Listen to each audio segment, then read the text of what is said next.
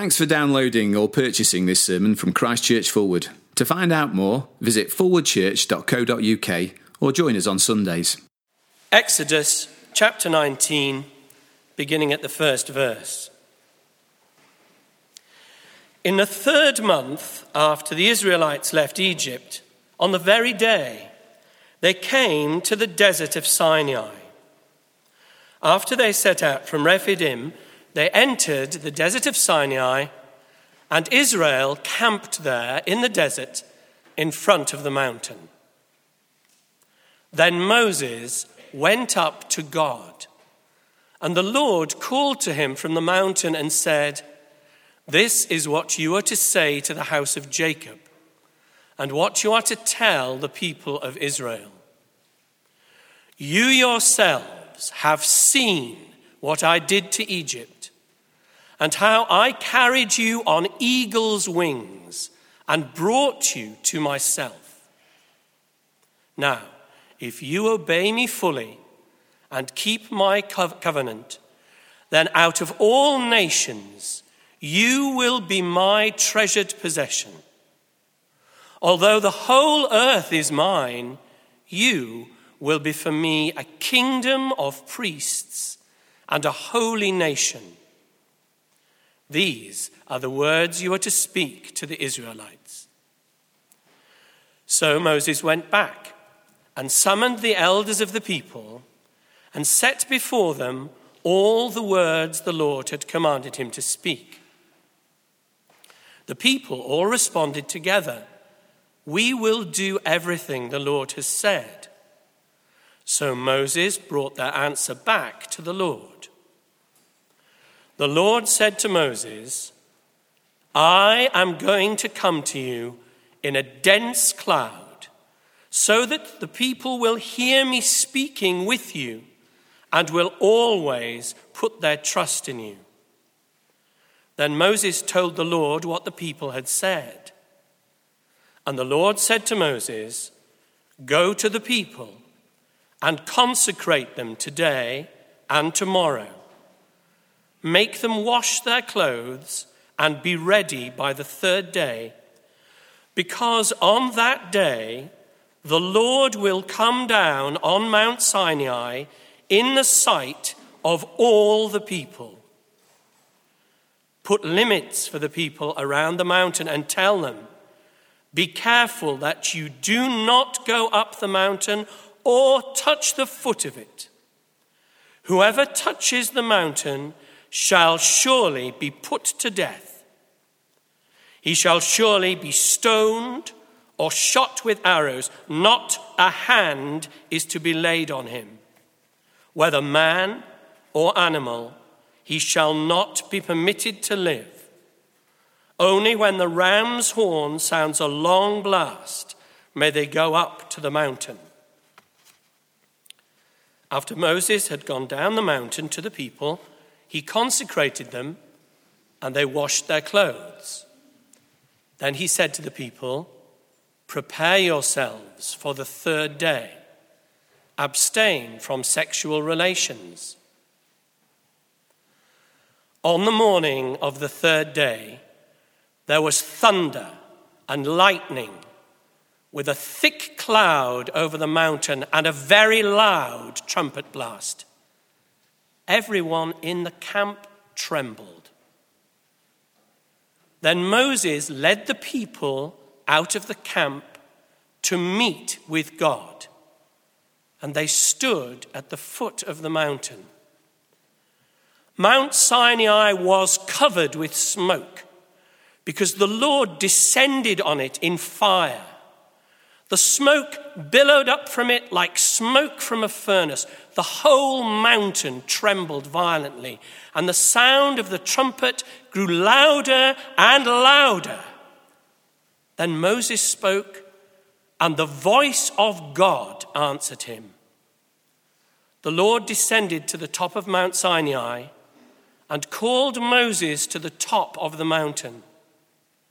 So Moses went up, and the Lord said to him, "Go down, and warn the people so they do not force their way through to see the Lord, and many of them perish. Even the priests who approach the Lord must consecrate themselves, or the Lord will break out against them." Moses said to the Lord, "The people cannot come up Mount Sinai, because you yourself warned us, put limits around the mountain and set it apart as holy." The Lord replied, "Go down and bring Aaron up with you. But the priests and the people must not force their way through to come up to the Lord, or he will break out against them." So Moses went down to the people and told them. Hebrews chapter 12, beginning to read at verse 18. "You have not come to a mountain that can be touched and that is burning with fire, to darkness, gloom, and storm, to a trumpet blast, or to such a voice speaking words that those who heard it begged that no further word be spoken to them, because they could not bear what was commanded. If even an animal touches the mountain, it must be stoned. The sight was so terrifying that Moses said, 'I am trembling with fear.' But you have come to Mount Zion, to the heavenly Jerusalem, the city of the living God. You have come to thousands upon thousands of angels in joyful assembly, to the church of the firstborn whose names are written in heaven. You have come to God, the judge of all men, to the spirits of righteous men made perfect, to Jesus, the mediator of a new covenant, and to the sprinkled blood that speaks a better word than the blood of Abel." Stephen, thank you for reading for us this morning. And if you have your Bibles, do keep a note in that reading from Hebrews, and then flick back to our main reading, Exodus 19. We'll spend most of our time there. It's on page 76 in the Pew Bibles. You may also have discovered in a little bundle of paperwork you received in the way, an outline of our sermon. It might be helpful to have one handy just to see where we're going over the next few moments. And let's pray as we do those things.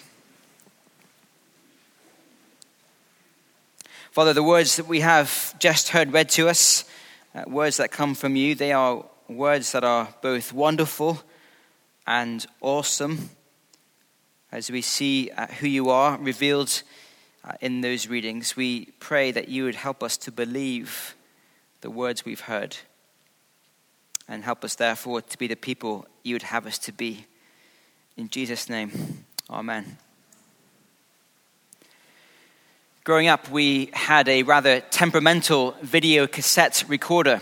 You might remember those things. Some of you might even have one still. But the problem with our particular VCR was that we would set it up to record a rugby match or a film, and it would begin to record, and then partway through, it would just stop recording, which meant that when we came back to watch the recording, we would be partway through something gripping and then nothing. And it was very frustrating. Although I should say that as a Scotland rugby fan, there were moments when I was glad I didn't know the final score of a particular game. But normally it was just plain frustrating. We want to see how a film or a story unfolds and finishes. Now, when it comes to sports or films, to only know part of the story is very frustrating, but life goes on.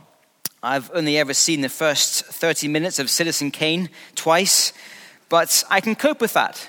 Frustrating, but I can live with it. However, it is much more devastating to only have half the story when it comes to God's story in the Bible.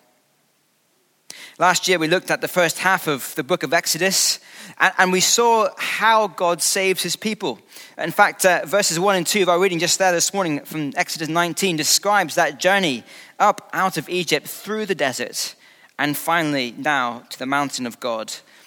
And so verse 4 says it all, really. You yourselves have seen what I did to Egypt and how I carried you on eagle's wings and brought you to myself. One small sentence, but a huge sequence of events. Remember last year, we saw God's people enslaved under Pharaoh, groaning, crying out for rescue. God heard, he acted, the plagues, the Passover, the kind of the rush out of Egypt, the Red Sea, the freedom from enemies, the journeys through the wilderness, the lack of bread, the water, God keeping his people. And then finally now, wonderfully, he has brought them to himself. I love the image of God as a great eagle, a picture of power. It's been effortless for God to carry his young, the weak, his people up on that journey to this mountain. And we saw last year that these ancient events prepare us for the even more wonderful rescue out of slavery to sin that we can enjoy today through Jesus. And so it is a wonderful, brilliant story. But why? Why does God rescue a people for himself? You see, we might be forgiven for thinking that this arrival at the mountain is the end of the story. After all, back in Exodus 3 verse 12, God made a promise to Moses at this very mountain that one day he would bring the then enslaved people of Israel up out of their slavery and to that very mountain. And here, Exodus 19, he's done it. Verse 2, they've arrived. So we might think, brilliant, God, it's been a great story, job done. We can go home now. But unless we read on, we miss the whole point of God's rescue. And can I say we miss, therefore, the whole point of history. And so, over the next 10 weeks or so, we are going to be grappling with this great question. Why does God save us? The answer that we will see is wonderful, it is mind-blowing, it is thrilling, but it is also awesome and fearful. It will cost everything we have. For the God of Exodus, the God of the Bible, saves his people for relationship. He wants to dwell with us and us with him. But this is not a relationship between two equals. It's not as if God is somehow our chum or our mate. We don't just hang out with God on our own terms when we want to, when it's convenient. No, this relationship between the awesome Creator God and his people is to be one that costs us everything, our whole lives. It is, as the Bible describes it, a relationship of worship.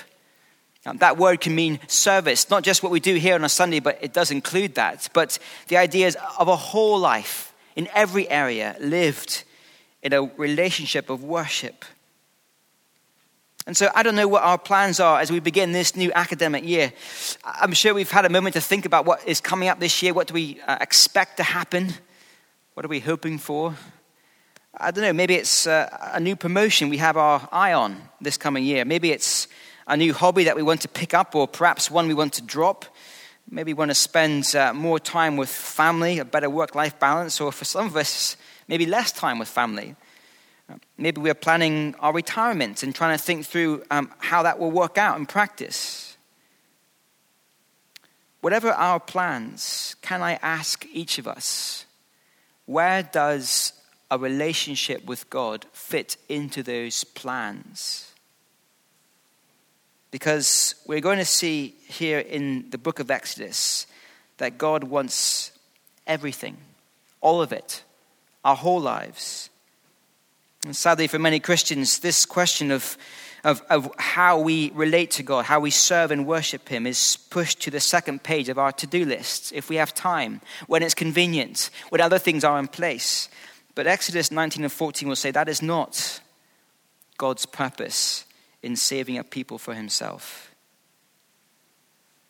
If we're new to Christian things, can I say you're very welcome to be amongst us. Please keep coming back over this term. And as you think through what it might look like to become a Christian, a person rescued by God, and what that would look like for your future, come in and watch these chapters unfold to see what that relationship will look like in practice. This morning here in Exodus 19, we begin to trace out this great theme of relationship. It won't be easy always this morning and beyond. There'll be questions that come to mind this morning that will take time to answer as we go through this term, but please come back. Let's work hard together to understand the kind of relationship God has saved us for. You'll see in our handout that we've got 2 headings this morning to help us begin to understand this relationship. First of all, it is a privileged relationship. Some of us here were at a wedding yesterday here in this very building. 2 much-loved members of our church family got married. And if you've been to a wedding before, you'll know what happens at a wedding. 2 people make promises, vows. They commit to one another. And as they do that, they begin a new life, a new relationship of marriage. And I think that the scene that we come across here in Exodus 19 is a bit like a wedding moment or a marriage proposal. And this time it is God who is taking the initiative, proposing to his people that they enter into a relationship together. And you can see what God asks of his people. Verse 5. Now, if you will obey me fully and keep my covenant, then out of all nations you will be my treasured possession. We're going to think much more about what this obedience and covenant keeping involves next week. But for now, we must remember that in the context of Exodus, these things come to God's people who have already been rescued. Tamar helped us to remember that rescue comes first, then service. We don't serve God in order to be rescued, but rather because we have been rescued. But more on that next week. But for now, this week, I want to pick up the enormity of what God is offering to his people. Verse 5. You will be my treasured possession. As far as I know, the Queen of England is a wealthy person. I imagine she owns vast amounts of land and buildings. But within that general and sizable wealth, I imagine that she has particular items that are especially dear to her. Maybe some jewelry or maybe a family picture. You see, within her vast wealth, there are particular things that are her personal treasure. Perhaps they live in a small safe near where she lives most often. I think that's the picture we have here, but this time it is God, the great King of the whole world, who owns every nation on the planet, and yet for him, Israel is his personal treasure. My first job was delivering the local Advertiser newspaper. I got 1 pence per paper, and I had to deliver around 300 papers at a time, and they were so heavy that I couldn't carry them on my shoulder, and so I borrowed my mum's shopping trolley to lug these things around the neighborhood. And the teens of the local estate found it hilarious watching me lug my mum's trolley around, and they let their feelings be known weekly. And after weeks and months of sweat and at times humiliation, I had saved up enough money to buy a particular pair of trainers that I had my eye on for months. And just come with me, if you would, to that moment when I'm there in the shop. Remember, it's been months of hard work. And I get to the till, and I can remember the price. It was £40. 4,000 papers. You got that? And I'm there at the till, and I hand over the £40, and I get from the shop assistant a bag with my trainers. Now, just imagine what happens next. Do I put the bag down and I walk out of the shop leaving the trainers there? Or on the bus on the way home, do I forget that they're lying there on the seat next to me and I leave them on the bus? Not for a moment. I couldn't take my eyes off them. For me, in that moment, those trainers were my treasured possession, for I had bought them at great price. I was very proud of them. As we think about what it means for us to be a people rescued by God, we discover that he has bought us at a great price, not simply with sweat and humiliation. In Acts 20, Paul describes God's people, the church, us, sitting here today. And he says that we have been bought with the precious blood of Jesus. That was the exact amount required to free us from our slavery to sin and to redeem us and to bring us out into a new life with him. And so when God calls his people his treasured possession, understand that he paid everything to own us. Not because we deserve it. No, we are just like the people of Exodus. We are quick to grumble. We are quick to doubt. Even at times, we want to go back to Egypt. No, we are God's treasured possession simply because God is a God who is kind and gracious and bears with people, even people like us. I think this is almost beyond comprehension. The whole universe is God's. He has made every bit of it. All the planets, the stars, the solar systems, they are all his. And yet, within that vast and extensive wealth, he looks down on us, even here this morning, and says, those people are my particular personal treasure. But do you see, it also means that God owns us. He is jealous for us. He hasn't bought us at a great price so that we could then head off and live our own lives on our own terms, in our own way, and to forget about him. No, he wants us for himself. We are his treasured possession. Verse 5 continues, although the whole earth is mine, you will be a kingdom of priests and a holy nation. In my gap year, I worked for a company that oversaw the power grid in central Scotland. I was a junior gap year trainee, the lowest of the low. And so when I was given my security badge, I discovered that it would only get me into the canteen, the photocopier room, and nothing else. And at the end of this large building, there was this imposing room right at the end of the site. It had darkened glass, and it was a reinforced room. It had its own air supply and power supply. And within this hushed room was the control center where they looked after the grid. And only the top engineers were allowed into this special place. And as a little trainee, I used to look down at the far end of the site, and I could see just occasionally a little glimpse as a top engineer would go in and out the door. The door would open. I could just see a little glimpse into the control room, all the lights and dials flashing. And then the door was closed. I couldn't get in. I couldn't get near it, and didn't deserve to.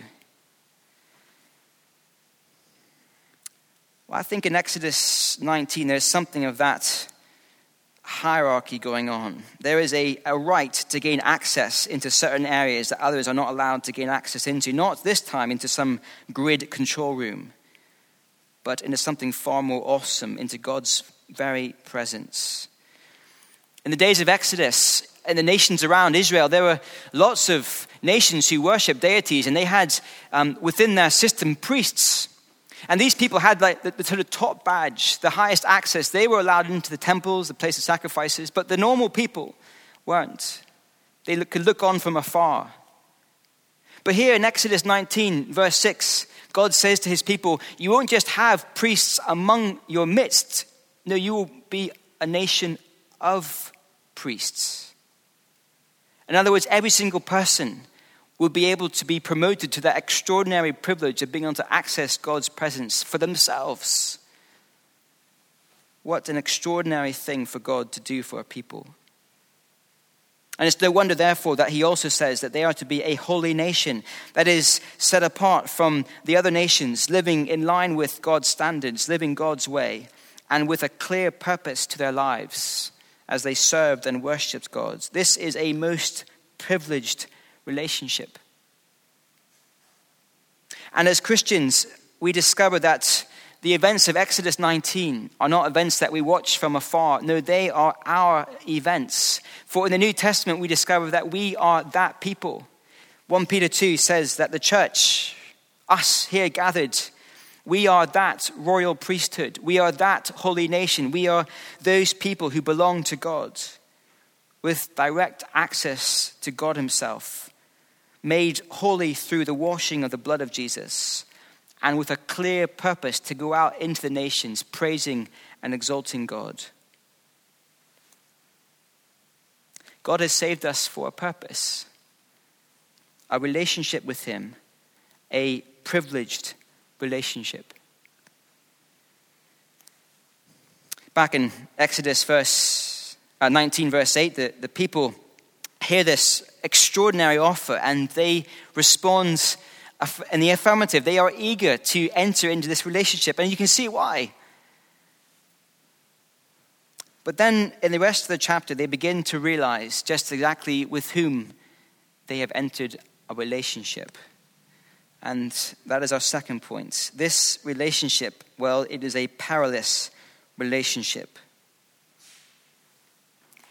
I like climbing mountains. I like looking at mountains. I think they're beautiful. I even like standing up at top of a small mountain, looking around and enjoying the view you get from the top of a mountain. But this mountain in Exodus 19 is different. It has been set into the sat-nav since Exodus 3 as the destination for Israel because it is the place where God dwells. This is God's mountain, his house, his home. And it is therefore a fearful place. Verse 11 sets the scene for what is going to happen next. We're told that on the third day, God will promise to come down onto the mountain, right in the sight of the people. And just notice how dangerous this moment is for the people. They are given a whole series of precautions and preparations to keep them safe from this fearful and holy God. And so look at the various things we see. We see how important being clean is. They're told to wash their clothes, verse 10, verse 14. There's so much that will be said later on about the importance of cleanliness in the sight of a holy God, but we're seeing here straight away that God's people can't simply walk into God's presence. They have to wash their clothes to be prepared. Cleanliness matters. I should say that in verse 15, the prohibition on sexual relations, it's not telling us that sex is dirty or bad. I think the point here is just that the people need to be without distraction as they prepare for this most significant moment. That's the point, I think. But we see purity, cleanliness matters. And then we see that distance matters. They're told, do not approach the mountain, verse 12. Even the priests, verse 22, 23, 24, even them, they can't go up the mountain. It's too holy, it's too scary. And it's very clear, if anyone comes too close, they will die. Then there's the thunder, lightning, thick clouds, and trumpet, verse 16.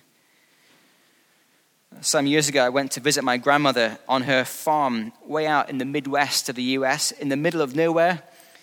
We arrived one afternoon and we were given the kind of normal tour you would expect when you arrive at someone's house. We were told, here's your bedroom and there's the bathroom and the kitchen's there. And outside, here's the tornado shelter.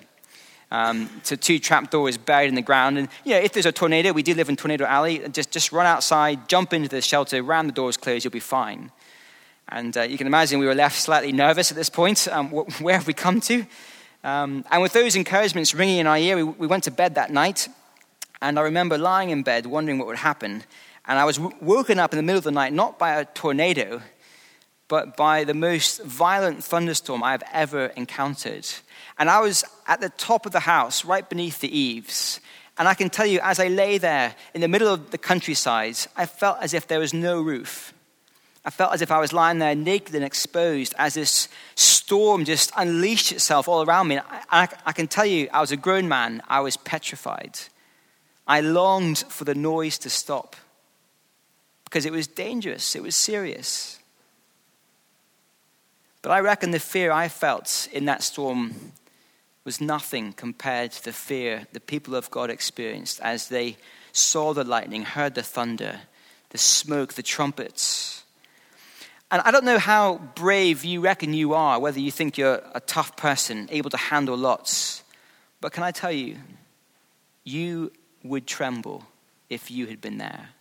Verse 16, everyone trembles when God comes down on the mountain. And you can imagine verse 17, Moses leading the people towards this awesome, fearful, holy sight. They'd be literally shaking as they followed Moses, thinking, what are we into here? As they come to encounter the living God. This is a perilous relationship that God's people are entering. Now, there might be some here this morning who think, okay, so be it. That was the Old Testament. But we live after the New Testament, and we discover in the New Testament that God is love. And so, surely, as we read about this holy and awesome and scary God of the Old Testament, we needn't be fearful now as Christians. Surely, we just read this as if it was talking to other people. How should we respond today as Christians? Or can I say, we too should tremble. For the God of the Bible is the same God who never changes. The God of Exodus 19 is the same God as the God that we have come to know in Christ today. And our second reading from Hebrews 12, perhaps if you have a Bible, do flick forward to that second reading. In the Pew Bibles, it's page 1211.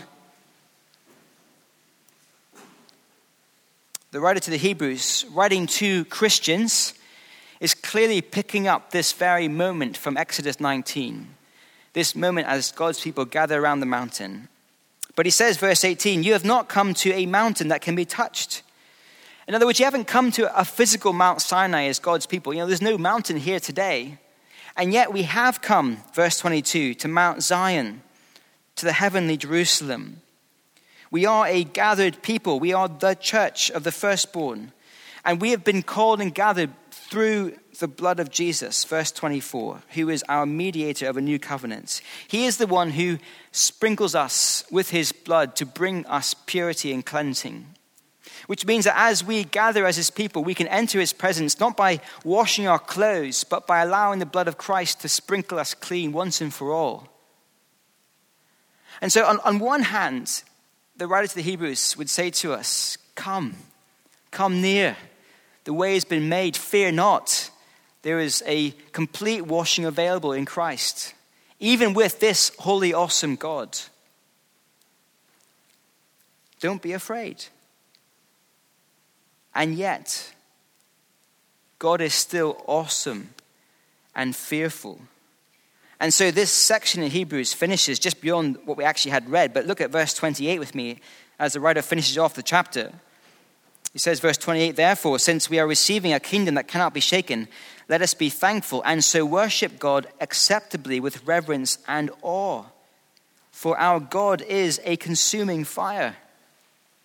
It's remarkable words, isn't it? On one hand, don't be afraid, Christian. You've been cleansed once and for all by the blood of Christ. But Christian, do not take God lightly.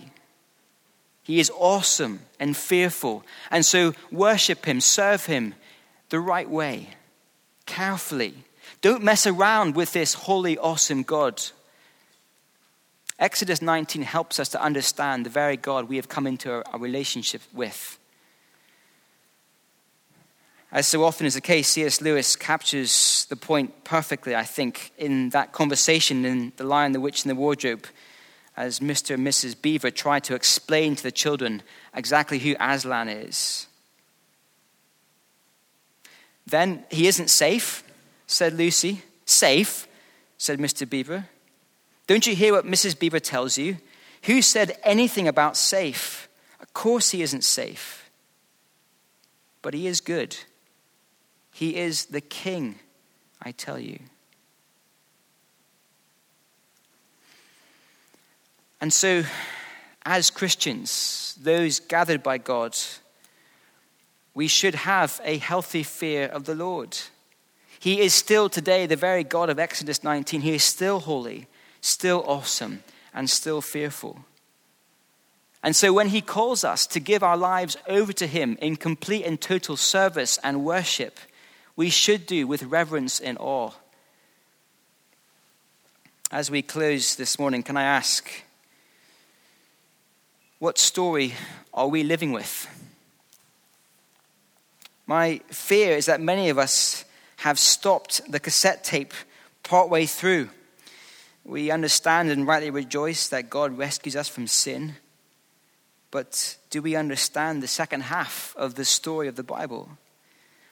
I think it's very easy for us as Christians to view our wonderful rescue from sin through the blood of Christ a bit like a life insurance policy. We're grateful for it. We very much look forward to cashing it in when we really need it, when our lives here now come to an end, which will bring us through into our lives in the new creation. But in the moment here now, we tuck it into our back pockets and we think very little about it until we need it. But I think Exodus would call us to have a very different story playing around in our minds and our hearts as we begin this new academic year. The full story is that, yes, we've been saved, but we are saved for service. Saved to worship this awesome God. Now, today, in the present, we belong to God completely. Our gifts, our opportunities, our personalities, our relationships, our bank accounts, our careers, our holidays, our homes. God owns them all. And he is jealous for us. He wants us to serve him with everything he has given us. And as we think about what we are going to be up to this coming year as rescue people, may we be those who worship the living God. My prayer this term is that God would take our so often cold and distracted hearts, and I include mine when I say that he would take our hearts and that he would set them alight once again to be a people who are wholeheartedly sold out to serve him and to love him today. And after all, we're going to be spending our eternities in the new creation, basking in the glory of his presence and serving him with everything we've got. We might as well get used to doing it now. Let's pray.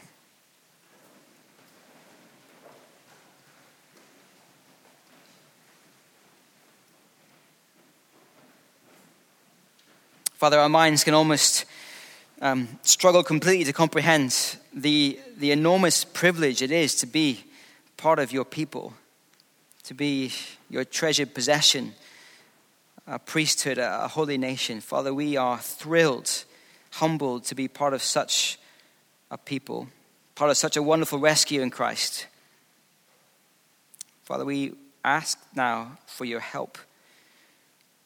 Father, we need your help to be the people you'd have us to be. We do long, I think, to serve you and to love you with everything we have, and yet we know that so often we don't. And so please help us, Father. We ask this term that your word would help us to think correctly about who you are and who we are. And we do pray that we will be a people who do indeed worship you with everything we have. In Jesus' name, amen.